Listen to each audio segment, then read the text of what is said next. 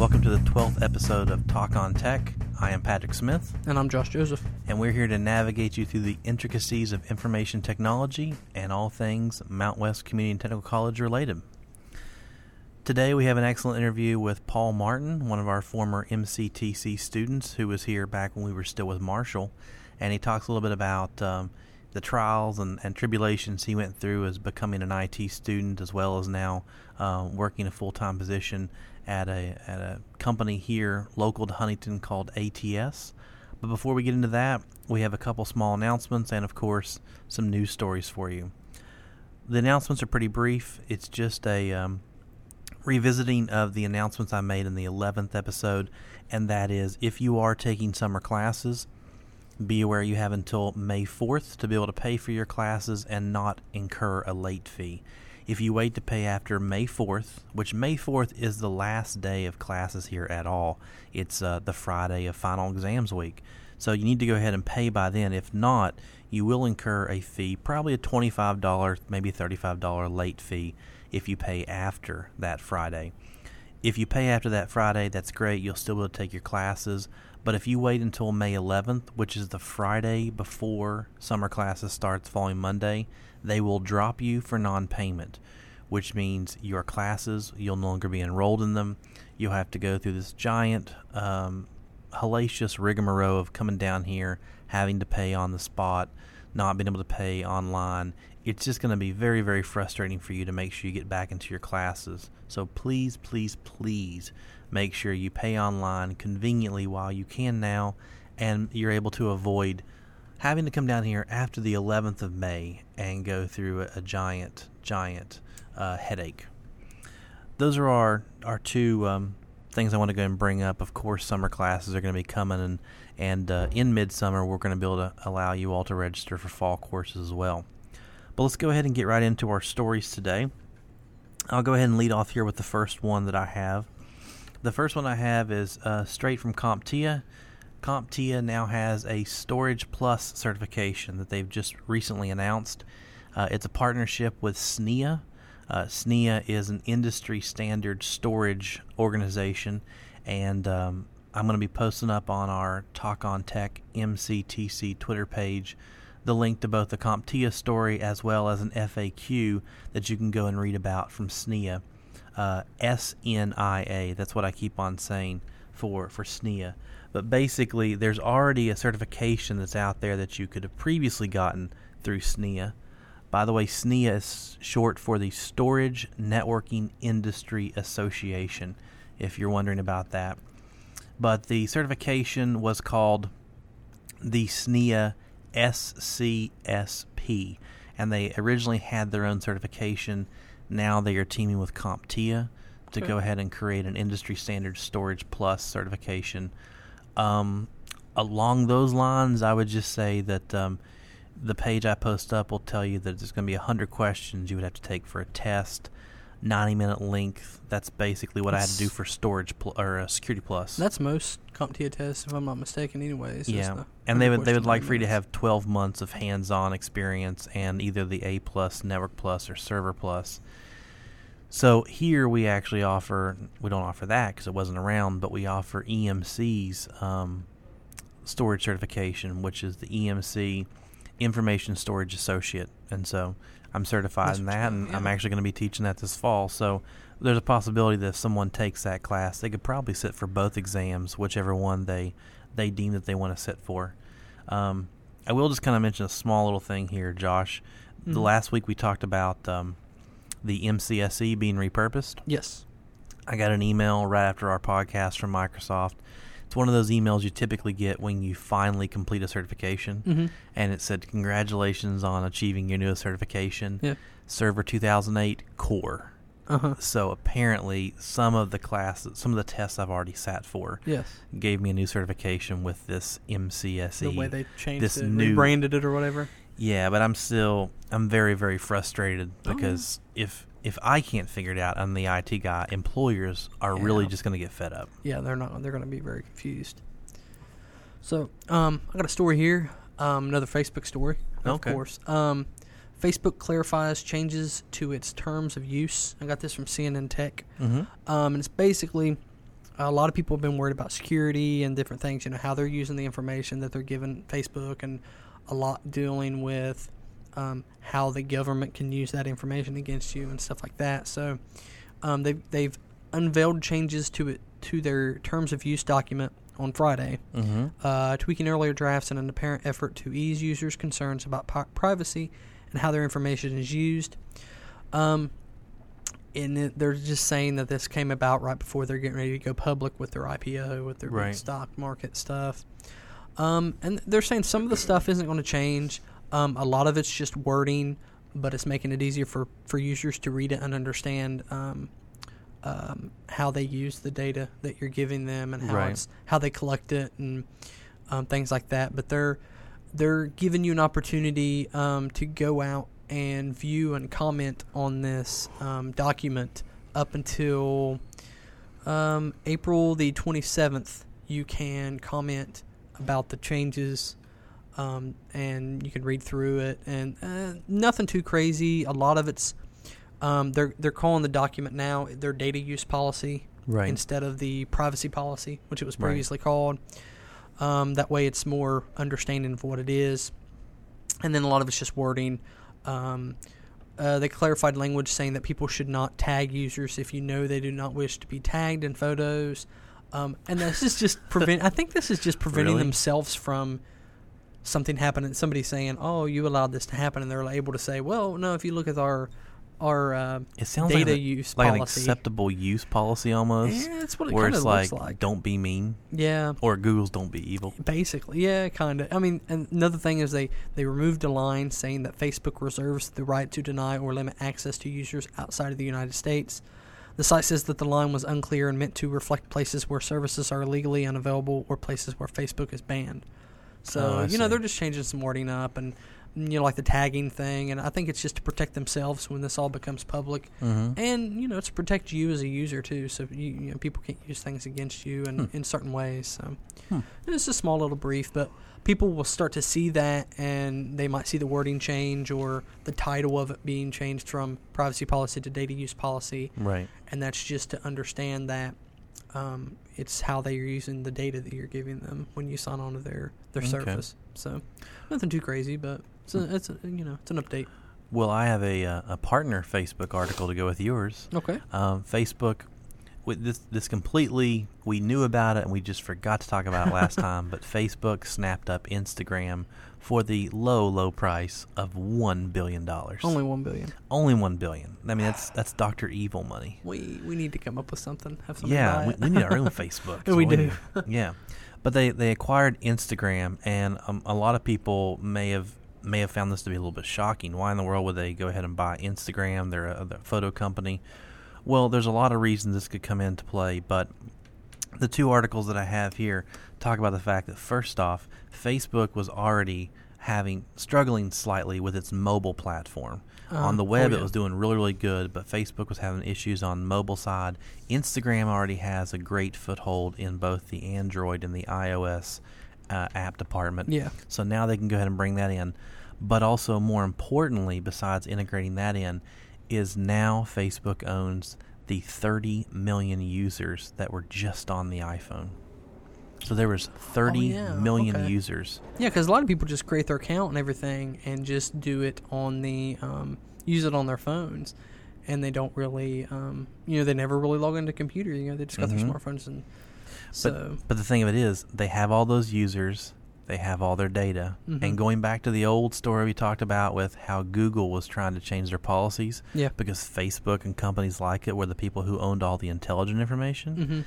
Now Facebook owns even more intelligent information, so they can use that to still fight Google Plus and technically, I guess, Picasa, which was a Google app out there that you could do photos with. But so Facebook bought Instagram for a drop in the bucket of $1 billion.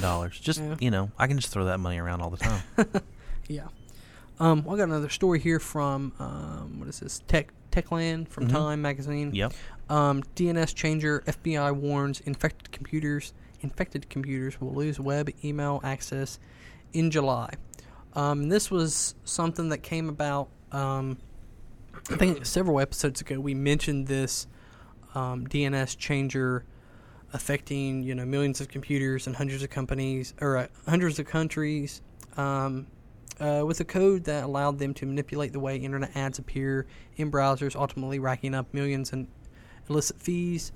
So it was, it's just a big piece of malware, and what they're saying is if your computer isn't free of this malware by July the 9th, the FBI will shut off your access to the internet.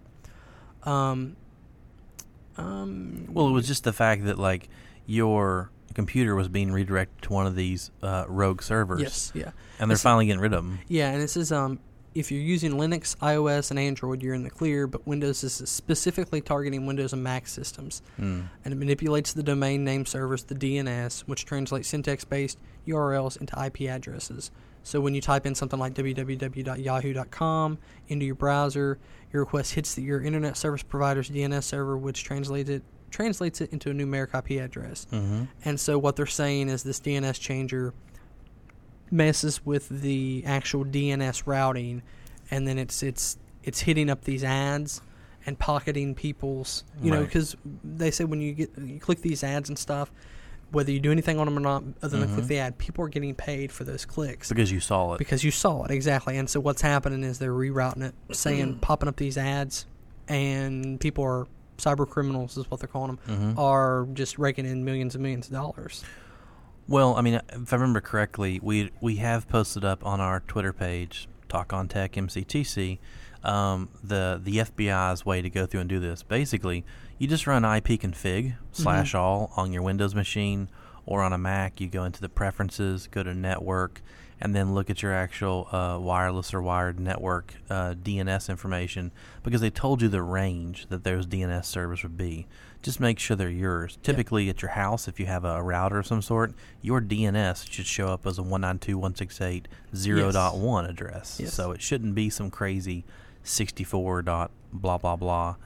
And so if you see a different number, you may need to be aware, take heed that may be an issue. Well, something that I just saw that they did, the FBI now has a DNS checker page through their website, and you can go in, and it gives you some steps, and you basically will type in your DNS information, and they have a little checkbox that says check your DNS. And basically all you're going to do is type in your IP address that you've got from your computer, check your DNS, and then it comes back and says if you're if it's an infected IP range or not. And so that way you can tell if you're infected or if you're not. So if you're unsure, check out FBI's webpage, and there's I think it's right off the first area there. So that's cool. Yeah, but beware, because July the 9th, that's that seems a little far off, but it's actually it's right around the corner. Right around the corner. Yeah, a little more than a month away. Yep.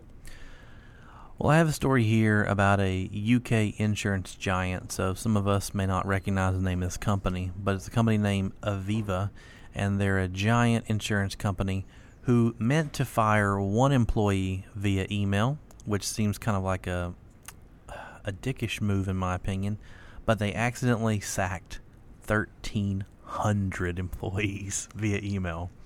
So basically, somebody in HR accidentally sent an extra 1,299 people an email saying they were fired. And so they did go ahead and come back and correct that. But the article just basically talks about the fact that they think it's a bit of a jerk move to go ahead and fire someone via email, which I got to agree. Oh, yeah. If you're firing them via email, they may be still sitting at their computer, their company computer. And usually part of termination policy dictates, just like that movie Office Space, you do it when they're on lunch. You shut down their access to their own office, to their own computer. You don't want them to be able to wrap their hands around anything that's company related, because then if they're kind of mad, it might not be usable anymore once they get finished with it. So I guess they have a little bit of egg on their face, but I was unaware that people were firing individuals via email. So that's kind of a little sarcastic one, but also I guess it's a sign of the times where everybody is very, very impersonal. And the icing on the cake is that what Aviva's tagline is most insurance companies see policies. At Aviva, we see people. Well, apparently you see people through impersonal communication. Yep. Yep. So I got one here. Just coming out today. Microsoft selling some AOL patents to Facebook. Now, a couple episodes ago, and I think even in the last episode, we talked about Microsoft buying up some of the AOL Netscape patents. Mm-hmm. And they bought $1.1 billion. They spent $1.1 billion in patents, bought that from AOL, and now Facebook's getting in on it. They said today it will buy about 650 patents from Microsoft for $550 million. And that was that's 650 of the patents of the total of 925 that Microsoft bought. And it said Monday's deal leaves Microsoft with about 275 of the AOL patents. Both Microsoft and Facebook will have a non-exclusive license to AOL's remaining 300 patents that it did not sell. So they're going to have, I guess, both licensing over that remainder. So again, they're making moves before their big IPO that's coming up, and right. Spending big money buying patents. I think you said you saw something else about this. I have a slight follow-up article to that came out later today. Yahoo actually commented on this particular article. Of course. They said that, in summary, what you said is Facebook's acquiring a majority of their patents from Microsoft that they got from AOL. Why would they be going ahead and doing that? Well, Yahoo, because Yahoo was trying to sue Facebook, saying they were misusing all their patents. Facebook replied, "Nothing about today's actions changes the fact that Facebook continues to infringe on our patents. Companies who purchase patents are often working from a position of weakness and take these actions to strengthen their portfolio. We see today's announcement as a validation of our case against Facebook." Okay. So Yahoo is still like, we're not going to let you get out of this. Yeah. So well, they can say what they want either way, and we'll see what happens. But patents are just flying around. Businesses are being bought up by bigger businesses, so it's ever changing with a lot of that. So. Mm-hmm. Well, I have a quick little article here, kind of pretty cut and dry, but if any of you all out there, have you ever used Dropbox before? I've had experience using Dropbox, and I know, Josh, you have too. It's one of those companies that allow you to have storage in the cloud, basically. You can go ahead and install software in your machine that allows you to connect up and get to the files. What Dropbox didn't allow you to do previously was share those files, like RapidShare or the wonderful Mega Upload company that just recently got taken down by the FBI. Yeah. Today, Dropbox has added link file sharing. So now that once you go ahead and put that up there, you can go ahead and share a file with somebody. And I don't know. I like Dropbox. They've been pretty consistent. This has not been something I felt I've needed, and now I wonder if this is going to be a slippery slope for them, because companies like RapidShare and Mega Upload were known basically for nothing but piracy.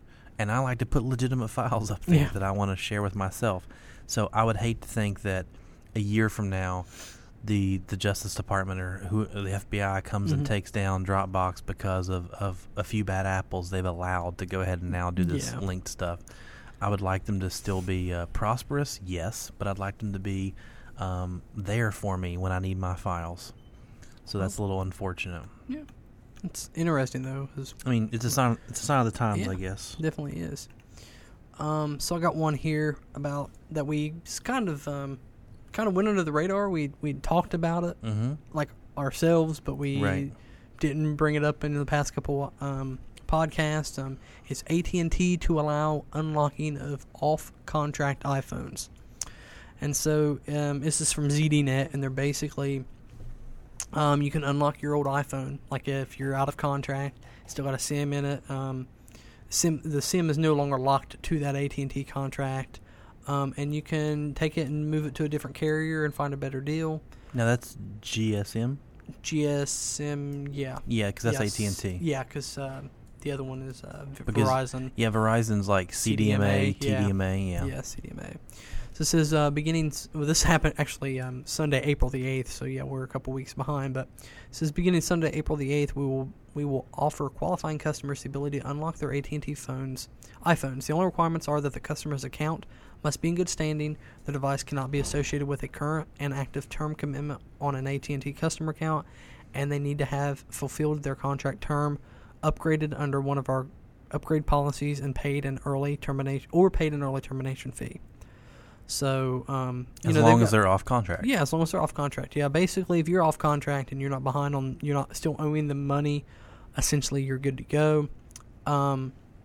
It says unlocking your handset will allow you to take that old iPhone over to a carrier like T-Mobile, which offers cheaper plans and no data overage fees, but they don't offer an unlimited plan. Alternately, take a look at Straight Talk, which also offers some good deals and, depending on your location, may offer you better signal coverage than T-Mobile. And Straight Talk is like the pay-per-month, like the Go phones and the track phones and things like that. So right. You're even able to go in and have a number put on that. Because, I mean, it's all based on the SIM anyway. So, and they have some unlimited plans, too. Well, at least now, I mean, I wonder...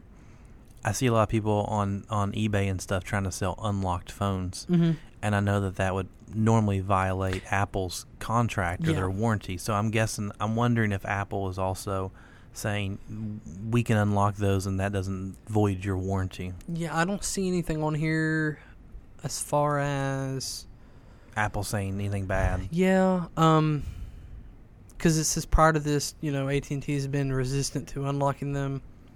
And it says, last month, Apple CEO Tim Cook had to wade into a disagreement between AT&T and a customer to get an off-contract iPhone 3GS unlocked.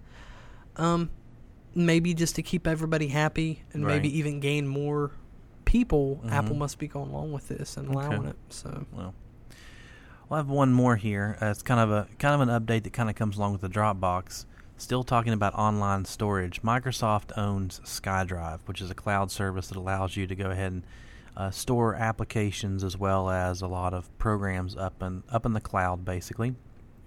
We all have that here at MCTC. Actually, all of our email services through Outlook Live, and so we each get a SkyDrive. I haven't used it very often, but when I have used it, it's worked.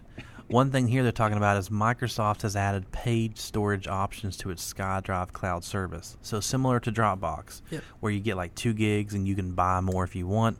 Now SkyDrive has the ability for you to buy more. One thing I was not aware of is that they say in this article that brand new SkyDrive users will get 7 gigs of storage for free. And if you're an existing user, which we already were, we could continue to get up to 25 gigs of free space if we opt to do so.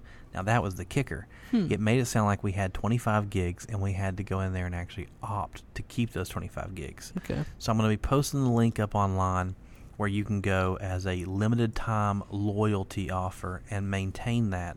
But I quickly logged into SkyDrive. I quickly clicked my button to have my free upgrade to maintain my 25 gigs. Because that's a large chunk of space that I have there. And so people may not be aware of that. It's one of those things where you're opting in to the lower amount if you don't go ahead and do something about it. So make sure you go out there and change that. Now, it has to be anyone who already had a SkyDrive before the 22nd. Okay. So, I mean, if you had it last week, that's fine. If you get it now, you're not going to have that option. Okay. So, but yeah. I got one more quick update. I just seen this was just posted a couple minutes ago. Apparently, Facebook now has topped 900 million users.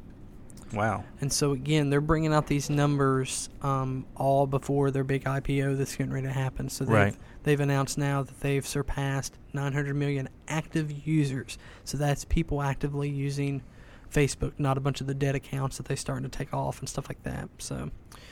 so a little quick update there. Wow. Well, we're going to go ahead and get into the interview with Paul Martin. Like I say, just a refresher, Paul Martin is one of our students that came here when we were still originally Marshall Community and Technical College, still a part of Marshall University.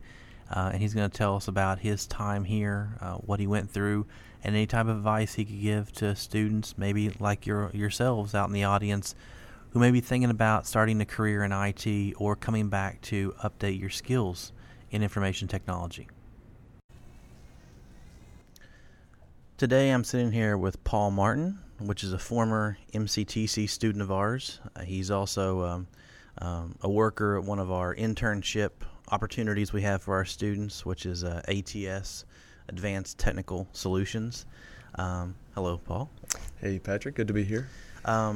Today, I want to talk to you about your experience here at Marshall Community Technical College, as it was, and now MCTC, and kind of get an idea of how you came into IT, if you were always into IT, and then maybe throughout your travels here, any pitfalls or advice you would have to people thinking about entering into a 2-year or 4-year institution, things they might want to avoid or things they just might be forgetting about. So I guess first, talk to me a little bit about how did you decide to come here, or how did you decide to choose IT? Okay, sure. Yeah, I in high school I was always into IT. It's kind of one of those typical stereotypes. We had a Cisco curriculum in my high school. It was actually brand new in my senior year, and because of that, our lab wasn't really set up ever. Because to be honest, it was much more theory, a lot of discussion, a lot of reading things. Right. Really didn't enjoy a whole lot of it, but at the same time, as a senior, I don't know, it would have been probably pretty good to really keep my interest. That's true. You were ready to leave. Yeah, it was. It was senioritis and all of that going on. So, but I did enjoy it, and was always working on computers and things like that. This was in graduated high school in 2000, and that was in Summers County, and had already pretty much decided on Marshall University. Had came up for a few tours, and had a really good guidance counselor at the high school. When I came up here for orientation, still hadn't decided really on the true major, but it was going to be on the IT side of things. Right. Was looking, working with the staff here, and accidentally went into the Community and Technical College office. I met with Patty Walker, and this whole time I'm still thinking I'm where I'm supposed to be, which was with Marshall University. Right. And when she realized it was a mistake, it was kind of comical, but she had already really done a great job of showing me everything on the Cisco side. Right. That was what I liked, was the hardware. She'd already sold you. Absolutely. She really had, if you want to say it like that. And so I just told her, I was like, well, what do I need to do? I never went where I was supposed to be. What do I need to do to make this happen? She took over from there, and we made it all happen. Actually saved a good bit of money doing it that way. And I was then enrolled on the 2-year program, specializing on the Cisco side. And immediately, obviously, the lab here, everything was great. Worked with Dr. Jones at the time, and Sherry, and just a bunch of people. Had really a lot of fun with that. Stuck around for some summer classes. I guess what I liked the most about the 2-year program was it was fast-paced. It was right in your face. Didn't really feel like I had a lot of these electives and all that I had to take. Took a few, of course, but every day we were in a lab environment, or felt like it, and it worked for me very well. Was going great through all of that. A couple of the semesters of the Cisco path, and I was on track for my NA, and thought I was going to graduate in 2 years and I'd be out in the workforce. Scott Nicholas, one of my best professors, he kind of would add all the time real world scenarios. Obviously, listen to the recording with Scott, and he continued to go with that. And one thing he said was, you may find yourself more marketable if you also look at a few other options. Maybe look into the Microsoft curriculum. That was still right at home with me. That was fine. And to be honest, I don't necessarily know if I was ready to leave college. I was really having a good time here at the same time. Right. Enrolled with that, and a lot of the things carried over. I was able to go through the MCSE program. Really enjoyed that as well, and it did fit right at home. They go together very well, I think. And ended up in 2003, again, I had some summer classes and all to make things work. 2003, I was ready to graduate. Already had, for sure, my CCNA, my MCSA, I believe, a couple other A+, a few other certs and all that. Right. But one other thing I was big about was definitely trying to get some certs, under my belt. It helped out, of course, with the classes. If you were already on a good status there and you were getting certified, you typically were doing well in the class as well. And we got some vouchers as well. I believe made it a little bit easier on the billfold. Oh, yeah. And went through all of that, graduated. Couldn't have been happier with my time here at the time, Marshall Community Technical College, MCTC. And shortly after graduation, I started honestly realizing, wow, that's a big chapter. Felt like it was kind of over. I was stepping out of that. Right. What are you going to do? I started looking, before graduation I was looking, but I really wasn't having any big hits. And I was quite surprised because I thought, well, with my NA and some of these other certs, I'm just going to be the most marketable person you've ever met, Right. Whatever reason, I know some people were landing these great jobs. I wasn't, and that was pretty scary. Ended up taking it wasn't an internship. It was called a temporary employment position, a federal job in Michigan in IT. So I had to do a little bit of traveling. For me, that was a bit of a trip. That was a trip for me. Yeah, I grew up about 3 hours from here, and so that was definitely a trip. And if you're like me, it's like I've left the state, but I don't want to leave the state for more than a week. Yeah. It's just the tendency. Yeah, I was never one that said I'm leaving West Virginia and I'll never be back. That was never me. And so I did. I went up, and day one at work, it was. I never had been on site. I had done remote interviews and whatnot. And day one, it was like the staff there told me that one of the reasons they wanted me was not so much of what I knew, but I certainly sold myself that I was there to work. I was there to do what they needed me to do. Here I am ready to get on this Microsoft network and, help them administer that. And they laughed because it was fully Novell at the time. And I mean, I'm like, oh no, I've heard about this, but in a different life, that could have been what Scott taught you. Yeah, in a different world. Because he was a CNE. Oh, I he know. Still is a CNE. I know. And I emailed him immediately, like, what have I done? And he, of course, gave me a lot of grief about that. But no, and then I start figuring that out. They were very serious about, again, we want you to work. We want someone here that's going to do that. It was temporary employment, like I said. It was about a 4 or a 5 month stint. It wasn't that long, but I did pick up a lot. And towards the end of that, I had already landed another job back here in Huntington, IT job, of course, much more Microsoft, much more Cisco type. This temporary was more like 3Com and different types of things. I didn't get to touch anything Cisco. Right. So I appreciated time there, wrapped it up on good status, but ended up coming back to Huntington. And that was experience for the resume too. And it was nice, yeah. It helped me. That's what I actually needed to get in. I was a field tech here in Huntington. Really got to touch anything and everything. End user, printer problems, anything like that.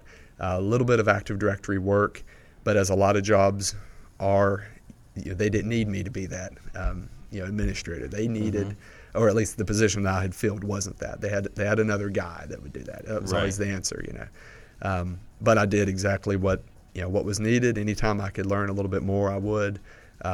Quickly, employers realized, well, hey, if this person knows a little bit about this and a little bit about that, well, we need to take advantage of that. We need to know. So I got to do more work and worked there for about 2.5 years, and I really did enjoy it. A lot of travel with that job, but still that wasn't a problem for me. But I was looking, also starting to settle down. I engaged, ended up soon to be married and all that. So I was deciding I wanted a little bit more stable, stay in my own bed type thing every night. Start looking, and I found a job opening similar work at ATS, where I'm at now. Interviewed, and again, I kind of built my resume a little bit. Same thing in the interview status, very important, as we always have said, is to be clear. If you're the kind of person that likes to work and you like a fast-paced environment, speak up, tell that. But don't ever embellish, because you may be expected to work and be expected to keep with that fast pace. So ATS ended up being a very good fit for me. That was, as I quickly found out, right in line with everything that ATS does. I joined as a field tech shortly after. Again, just started out doing a lot of maintenance type work, server work. I still was not getting to dabble in the Cisco side. I was told that will come later. We just need to get you through and do more of this stuff. enjoyed every bit of it. After about 6 months, I was invited to look at the Cisco infrastructure and unified communications, or voice. Mm-hmm. I had never worked with VoIP before, but it interested me. It was fun from what I had seen. Right. And ATS was really good about letting me train, while on the job. They were paying me to get well versed on that. And because you didn't really, voice over IP wasn't really in the regular Cisco curriculum here. Not at all. Not at all. It really obviously went along great with that. Mm-hmm. But my NA was router switch work. Right. All the cabling, all the hardware, things like that, Mm-hmm.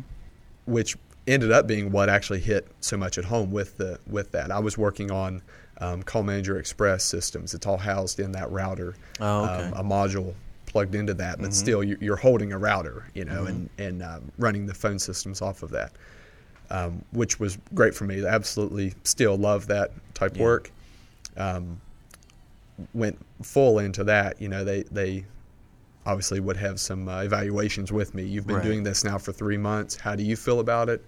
How do they like me doing that? Of Mhm. course, am I helping the company?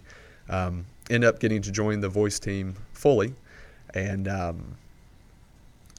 we still are bad about calling ourselves a small business. Just kind of more of a habit. We're right at 50 employees, and we have teams, of course, devoted. We have the Unified Communications team. We have Enterprise OS, Right. application development, the service desk, and infrastructure. So we're still broken into those same Right. ones. We luckily get to work on a lot of fun projects that maybe stretch over to all of those. It Mhm. just makes it more interesting. Now, a couple years ago, I was offered a position to step up as more of a service delivery manager is the actual title, getting to not so much do that field work, but getting to kind of work with the group that would be doing that. So you'd be kind of, I guess, more, for a generic term, you'd be more like the supervisor of it, Yeah. or kind of like the manager over those people? Absolutely, yeah. Okay. It's definitely more of that. That was quite a change. For me, I was apprehensive about it at first. I didn't want to leave what I found very comfortable and what I enjoyed. But again, the company was really good to me because they recognized that. They knew Mhm. that. It was no secret they would assign me to certain projects because they knew I wanted to get my fill of Mhm. some voice over IP work, and still find myself a little bit getting to do that, enjoy it Right. whenever I get a chance to. But it's at the same time though I found that very rewarding, getting to work with people who may come in the door as an intern. You can see a lot of similarities obviously going from there. They maybe are offered a full-time position after graduation. Mhm. If they choose to accept that, Right. work together, start some training, and we've got a really good list of success stories. Really, you can take the tour there, and we kind of point people out, whether they be from MCTC or other schools. We've got a good group. But that has also became pretty nice. I was told that at the beginning, that you'll find a little bit more of a reward, and not saying that I didn't believe it, but I really Right. wasn't listening for that. Mhm. I was thinking of more on the other side. But it's Well, been I nice. know I toured your all's facility. I guess it's been, at this point, at least 3 years now, because Scott was still here. And I'd done consulting from about 99 to 2005 pretty extensively around here. And by the time I left your all's, especially your NOC, I went in and saw all your servers. And when I left, I told Scott, I was like, I might just leave MCTC. Oh, wow. Well, because I was like, I didn't think we had someplace this substantial in West Virginia. Mm-hmm. I was used to more of the mom and pop stuff, Mhm. but yeah, you all have a very, very impressive setup up there, and I was very, very amazed. So that's a great compliment to you all absolutely. and Thank you. your all's clients. But some things you've been saying that I wanted to kind of hit up on for the audience. You made the comment that you got a Cisco. Well, you basically went for Cisco. You got your CCNA. You got your Microsoft side, but then you maybe had a desire to go into voice over IP. Mm-hmm. So anybody who decides to attend MCTC or Marshall or any 2 or 4 year institution, they may have a goal to do voice over IP. and they may not have a degree for that. But you just got finished saying voice over IP sounded exciting, but all of that networking paid off. Absolutely. So the point is, even don't think, oh, I'm going to blow this class off because this is not a voice over IP class. That was still foundational. Mm-hmm. You still had to deal with the routers. And so even though you're taking these IT classes and saying, when would I ever need Visual Basic? Or I'm not a programmer. When would I ever want PowerShell? It's going to come up eventually. Mm-hmm. It all comes together. It all meshes together. So I think it's good to point out that when you're taking these classes, if you really want to be in this job, pay attention. If you want to be in this field, because when you leave, someone's going to expect you to do the exact same things you did, and they're not going to pay you unless you do them. So it's not going to be you get to sit in the classroom all the time. It's going to be how you make your money to take home. So hopefully you really, really like it. Yeah, that's exactly right. It's very common. We have people who come in and, at ATS, we are a VMware partner. Mm-hmm. That is kind of what we're always looking at. Someone comes in the door maybe with Hyper-V or something, but it's the theory is there. Yeah. And you'll ask, well, how did you like that? How did you do with that? What have you done with it? And it really does make a big, impression if someone understands that, or, it may not be exactly what we're doing. Just like I said, I had no idea about anything VoIP. Right. But I could do the basic networking, on the Cisco. I could console in and I could, start working my way through. And that was that foundation, and that kind of helped. And, we always ask people when we're talking, how do you like to configure? Are you a command line, CLI, or do you like the GUI? And that answer always tells you a lot about, what you're working with there. How are you going to work together? It just, like you said, I can't tell you how many times that we'll have these discussions, and sometimes they're not always the most upbeat discussions, but you say, well, we're hiring a professional who's going to come in and work, and you may not know exactly every answer here, but I expect that maybe by tomorrow you'll have a good step into it. You'll research a little, go to Google, give us something. That's the important thing to know too, because, I found this interesting. It never really occurred to me, but some people think when they go into an interview that you have to know the answer to everything. Yep, I've done that. Yep, I've done that. And it's impossible for you in IT to know the answer to everything. But what you're going to be expected to do is if a client calls and they say, I just got this new VMware server, I got an ESXi server, and I need you to come set it up tomorrow. The expectation is that you're going to go home that night and you're going to Google it, or you're going to go on VMware's forums, or you're going to go to Borders or a bookstore that's still around and sit down and have a coffee and read a book. You're going to have to learn it, because this is, I think as Scott and I said, this is not a math degree. You're not dealing with stuff that's 200 years old and hasn't changed. We have to adapt. We always have to read, and so it's important for people to realize that if you're not enjoying your classes as it is now because you have to read and study, I don't know if you're going to enjoy your job, because you're going to have to still do the same thing when you're out. It's work. It absolutely is. In this industry, it's not going to go away, and you have to stay sharp. We joke about it at the office. We like to stay on that bleeding edge. You try and stay ahead of the game. That's where you make some large growth.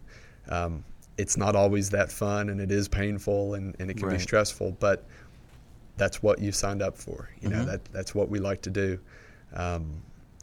Thinking about some of the not just people I work with now, but some of the people I've worked with in the past, the more successful people were that they were always thinking about these. They were getting ideas. They were always working, always studying, and that's all part of it.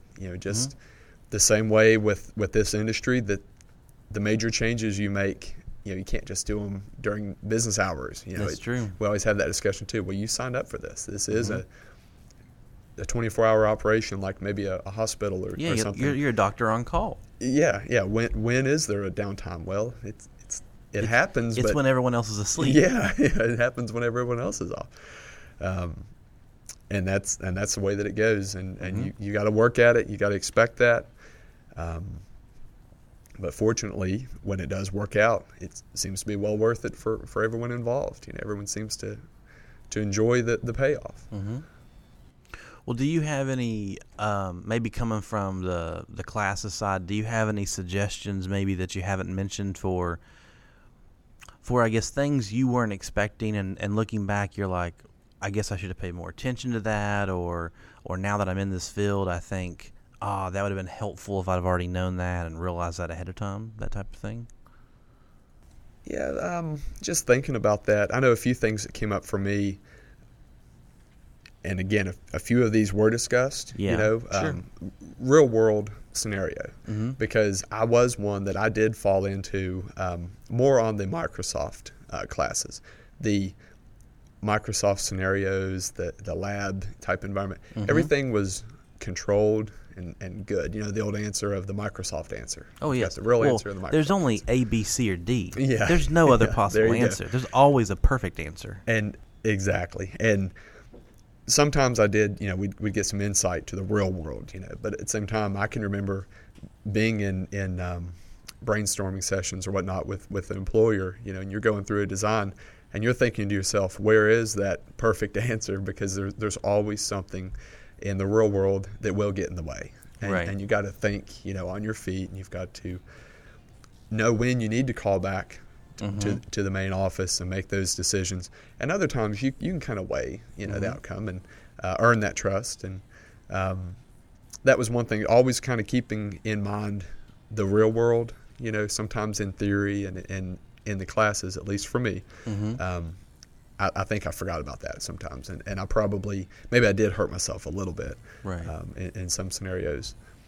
Well, when you're in the Microsoft class, especially the designing classes we used to have, because 2003 had the designing classes, and we don't quite have those just yet in the 2008. Microsoft hasn't come up with them. But, of course, it was self-serving to a degree from Microsoft to only talk about Microsoft products. So the type of real-world cases you saw where, someone's going to have an exchange environment, and they're migrating over to another forest, and that needed a trigger. That's a schema change. It never brought in, they have a VMware server, and let's talk about interoperability, or they have Macs. How are we going to do that? So that's kind of unfortunate. But then again, Microsoft, it cares about making sure you are a Microsoft professional, not a VMware professional. But I do believe VMware has their own certificates, certifications mm-hmm. out there as well. Mm-hmm. I haven't looked into those, but I have brought in a virtualization class to start doing that, because I did Hyper-V in the Microsoft side, and now we start to look at VMware some, just so people can kind of get their feet wet about that type of thing. So, and I kind of did that after hearing about you all being a big VMware house. Mm-hmm. So I think it helps students to see a diversity of what's out there. And the great thing, kind of like you mentioned before, if someone comes in with Hyper-V, it's like saying, I know how to do WordPerfect. Well, did you know where to go and choose copy your text? Because in Microsoft Word, it's still under the edit menu. I mean, it's not that mm-hmm. revolutionary. So, right. But you need to know it. You need to want to know it. And, I still go back to the fact that if you find it a drag right now to study for your classes, you don't like to hear about this technology, I don't know that it's really going to be for everybody, because that's what you're going to do every day. Mm-hmm. You make your money based on what a business that hires you needs. Mm-hmm. And if their needs are to put in a Novell server or to put in a VMware server, if you want paid, you're going to figure that out mm-hmm. one way or the other. Yeah, you have to think like that. A lot of times that customer is fully capable of doing this work. It may not be this amazing, bleeding edge technology. It's just they're also willing to pay us to do it for them, and right. not, they don't want that headache. And it does get boring and all that, and you have to kind of have that pep talk with the service department and say, if they want to pay us to do that, we're going to make it easy on them. We're, do it right for them. Mm-hmm. They're probably going to do it right for themselves if they were to do it. Right. And obviously we want their business, so we want to mm-hmm. show them, yeah, absolutely, that's what we're here for. And maybe if we do that well, they might say, okay, here's something else. Let's add more. You have to take care of your customers. And you need to take care of your customers. You need to do it right the first time. And if for some reason it doesn't get done right, you need to really go out of your way to make sure it gets fixed Because if you want that second or third or fourth call, they need to say, you know what, these people are really, really good at what they do, and I want to pay them again to do something, whether I can do it myself or not. So it's very important, and you don't think about that in a classroom environment usually. You don't think about the fact that these people you go and work for are going to be the ones paying you. Because I always show the Saturday Night Live skit, Nick Burns, the company computer guy, the IT guy who just chastises everybody, saying, "Oh, you're stupid, get out of the way, let me do it," or whatever. Those are the people that are paying you. You should be a little nicer to them. I mean, a lot of people, I don't know why, but yeah, a lot of us IT people can be really, really condescending, and you are basically offending the people who are writing your paychecks. Absolutely. So if you're wondering why they're not calling back, take a look in the mirror possibly. It's not the end of the world if they ask you a question and you show them how to do a small little thing here or there. They're not going to start going around to businesses and trying to be like, hey, you want to pay me $5 for me to show you this? It's okay to give and take a little. And I would say in your line of work, it's also very important to talk in a level they can understand as well. Don't talk over them. Don't use acronyms all the time. Try to explain it to them the best they can, and don't belittle them. Yeah, we do. We've been working on a few different ideas about more of a like the survey. You always get these e-surveys and whatnot. Haven't ironed it out really, because sometimes those are a little bit annoying and they get just sent to your trash box. Delete items. But we also, do a phone call from time to time, project closure meetings, you have those discussions. And we get a lot of feedback, and I get to see the majority of that. And it's always the littlest things that customers will pick up on in a positive or a negative way. And it really matters to an employer. You've got someone who, just like what you were saying, you're polite. You tell them, when the customer says, I don't know, this is so far over my head, you do it, but they're able to still get that information out of them, but it's not painful, to the customer. It's not condescending, any of that. Right. And the best answer of all is, well, absolutely, I don't know what you're doing. I don't know what your business runs, and I don't know how you do that, but I'm here to take care of what I can, and this is what I can do for you. Right. And, customers, they're hiring professionals to come in. They want a professional to do it right, but they also want to be treated, right? And no one's going to pay you to treat them like dirt, no matter how good of a product you turn out. Right. So you put all that together, and you have a good service staff, and that's what everyone out there, whether it's ATS or the others, that's what you're trying to build. Again, that comes back to as a student, or when you're in that interview, you have to relay that. You can let the person know. You can kind of speak up what you can do and do well.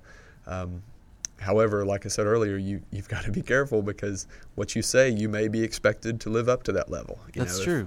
If you like to work hard, speak about it. That says a lot.